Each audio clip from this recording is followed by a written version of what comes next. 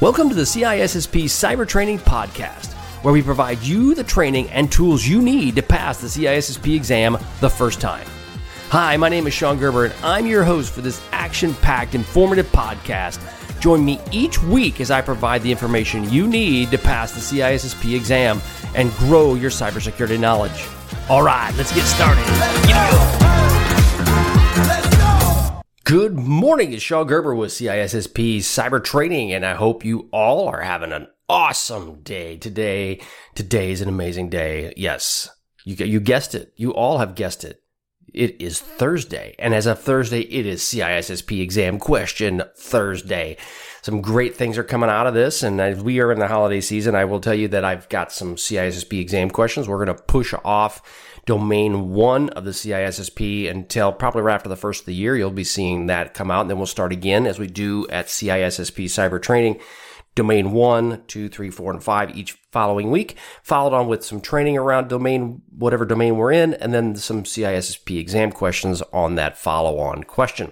It's hard to believe we are at episode 102, I believe that this one is, and it's just crazy how fast time has gone by, but it is a whole year has gone, a whole year is in the books, and we are excited at CISSP Cyber Training. Things are just exploding, and we're super excited about being able to provide some awesome training for our students. Had a lot of students that have just been passing the CISSP exam, and the one comment that comes out of it all is the blueprint. They all love the blueprint, and if you follow it, you will pass the test.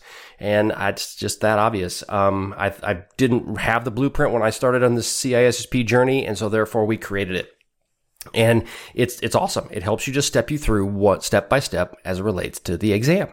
Also, there's going to be some updates in the CISSP exam. I know is coming out in April of 2024, and you'll be seeing some changes. Also on the site, we'll be making some modifications as the new content rolls out. Don't anticipate a lot of changes to the content. In reality, the great thing about the CISSP is this information is pretty much consistent. They do a lot of adding in new material that is up and coming, and then make modifications to the test questions as it relates to that. But the best part is that just even understanding the old content, even in a couple past exams, will put you in a much better position for taking the test. So that's what's so great about it. It isn't like they rewrite a whole bunch of new content for these exams. They just basically make some changes and modifications. So it's awesome. Well, let's roll into some of these questions and we'll get you going. And so you guys are listen to this while you're in your drive to work or while you're just sitting there working out. And hopefully you're maybe listening to this before you go to bed so that you can go to sleep quickly. All right, question 16. These are all of the CISSP exam questions.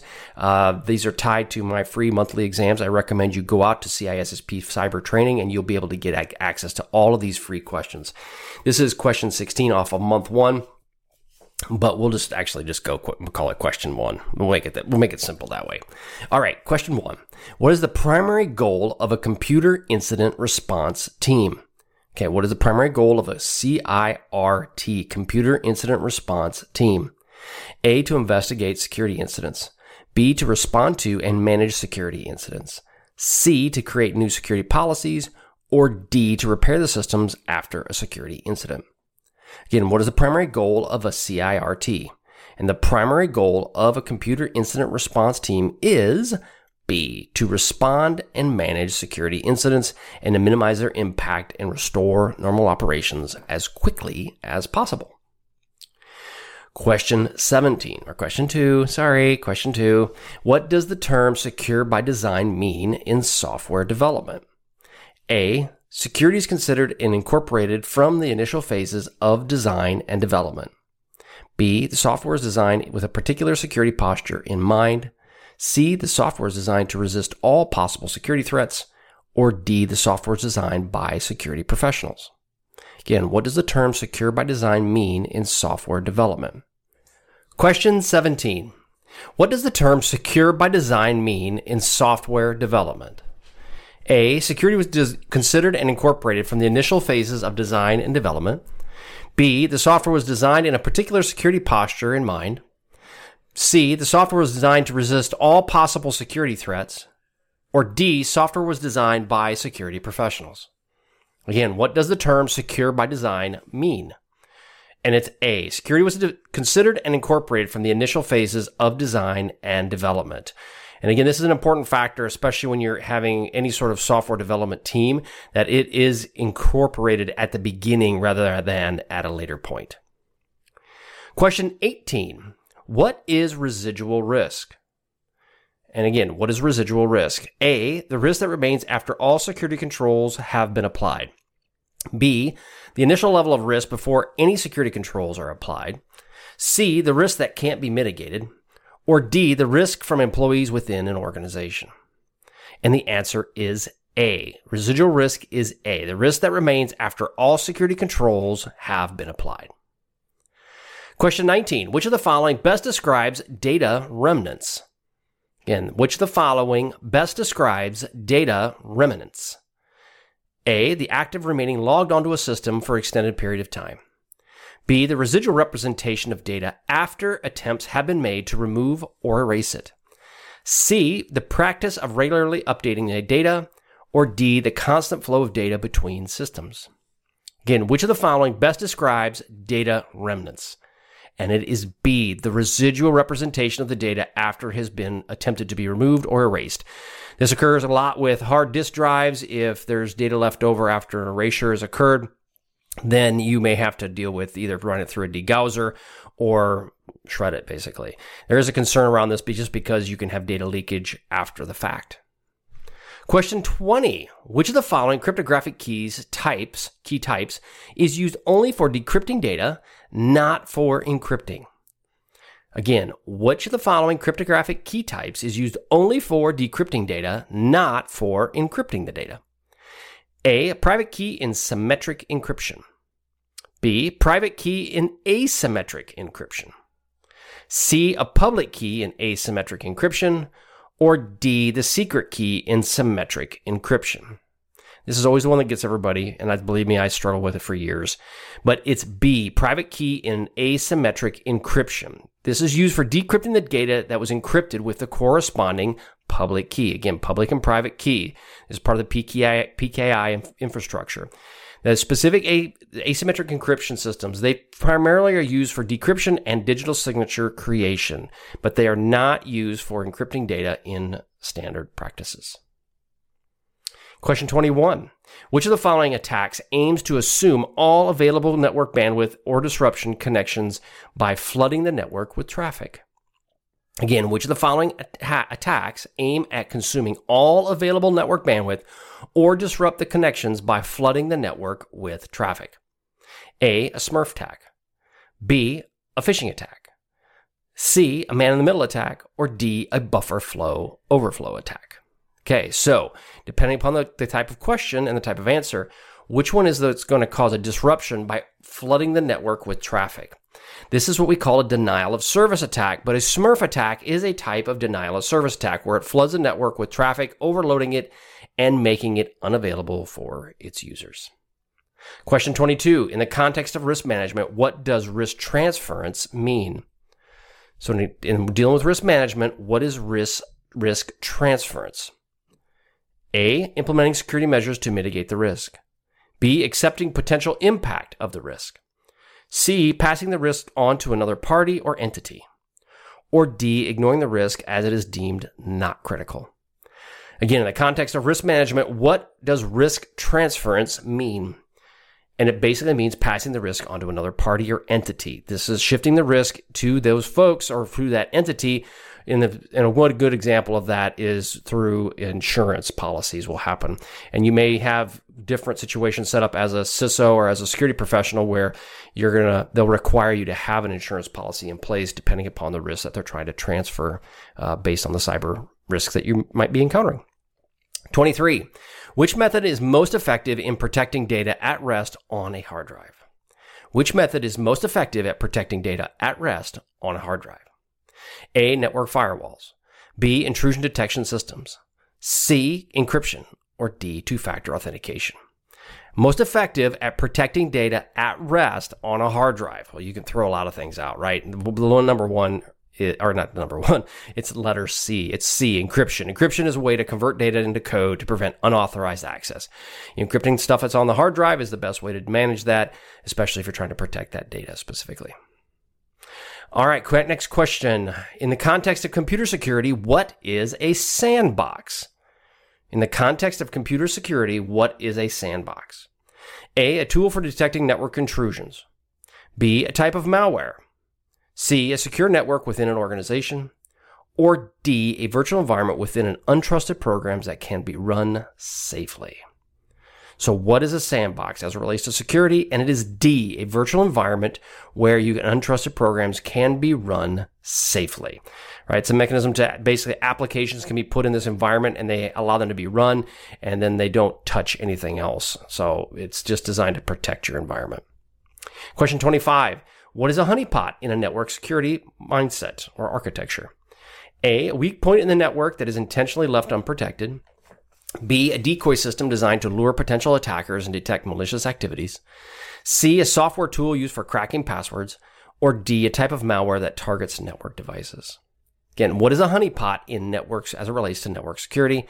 It's a decoy system designed to lure potential attackers and detect malicious activity. That's well, if it's B, it's what it is. And it's designed to gather information around these threats. You put them out there hoping that they will attack it. And in the process of attacking it, you get some idea of actually who is on your network. I've implemented them various times. I have yet to see them be very effective, but for some people out there, I'm sure they are very effective. Okay, next question is, what is a one-time password or OTP? A one-time password. A password is used only once before it expires. B, a unique password for each user that cannot be changed. C, a password that is shared among multiple users for a single session. Or D, a password that is used across multiple systems. So what is a one-time password? It is a password that is used only once before it expires. It's typically designed for a valid single logon session or transaction, and it's designed to help against various password type attacks. Question 7. Which method is used to validate that an organization's disaster recovery plan will work as intended? Again, what plan do you have in place to deal with an organization's disaster recovery plan to ensure that it works as intended? A, penetration testing. B, disaster recovery exercise. C, vulnerability assessment. Or D, risk assessment. And the answer is B, disaster recovery exercise. This is a test that validates the effectiveness and efficiency of an organization's DR plan. Question 28. Which of the following is a primary goal of an incident management? A, to restore service operations as quickly as possible. B, to identify the attacker. C, to upgrade security systems. Or D, punish those responsible for the incident. Again, which of the following is a primary goal of incident management? And it is A, to restore normal service operations as soon and as quickly as possible. The purpose of that then is to minimize the adverse actions that could happen to your business as a result of the outage. And just deal with that almost all the time. There's some sort of outage you're working through.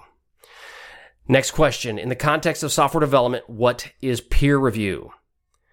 In the context of software development, what is peer review?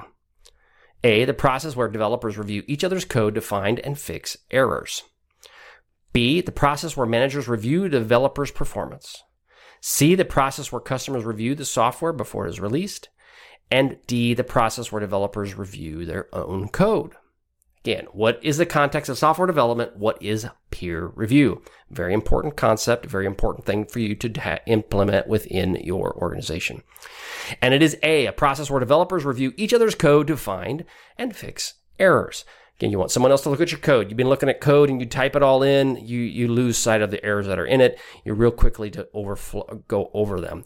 Therefore, it's important to have someone else look at them to find the errors that may exist within your code. All right, last question. Question 30. What does the term due diligence mean in the context of information security? What does the term due diligence mean in the context of information security? A, the process of implementing security controls. B, the act of assessing the security posture of a company before a merger. C, the act of ensuring that all laws and regulations are followed. Or D, the process of educating employees about security best practices. So what does due diligence mean in the context of information security? It is C, the act of ensuring that all laws and regulations are followed. It's important that a reasonable person exercises this to ensure that they're avoiding harm to others or their property. It also means that if there's any legal or regulatory requirements, you must adhere to as well. Deal with due diligence a lot in the security space all the time. Okay, that's all I've got for today. Head on over to CISSPcybertraining.com. It's an incredible place. You have lots of great content there. It's available. These questions are available too. Just sign up for free. Doesn't cost you anything, and you will gain access to these various questions as well. So they're all there. They're there and available for you, and you get 350 of them just by signing up. It's pretty simple. There's also a lot of other free training available for you too to be able to get the information you need to pass the CISSP. You really want to pass this thing, because it will put money in your bank. It will help you get your next future, or your next career.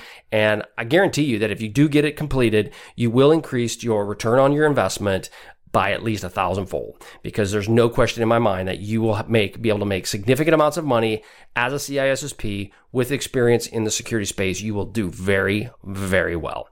All right. Have a wonderful day, and we will catch you on the flip side. See ya. Thanks so much for listening today, as it was my pleasure to prep you for the CISSP exam. But are you interested in some free CISSP exam questions? Head on over to CISSPquestions.com and sign up to join my email list, and you will gain access to 30 free CISSP questions each and every month. That's a total of 360 questions just for signing up with CISSP Cyber Training. You will also gain access to other free resources, so just head on over to freeCISSPquestions.com or CISSPcybertraining.com and sign up today.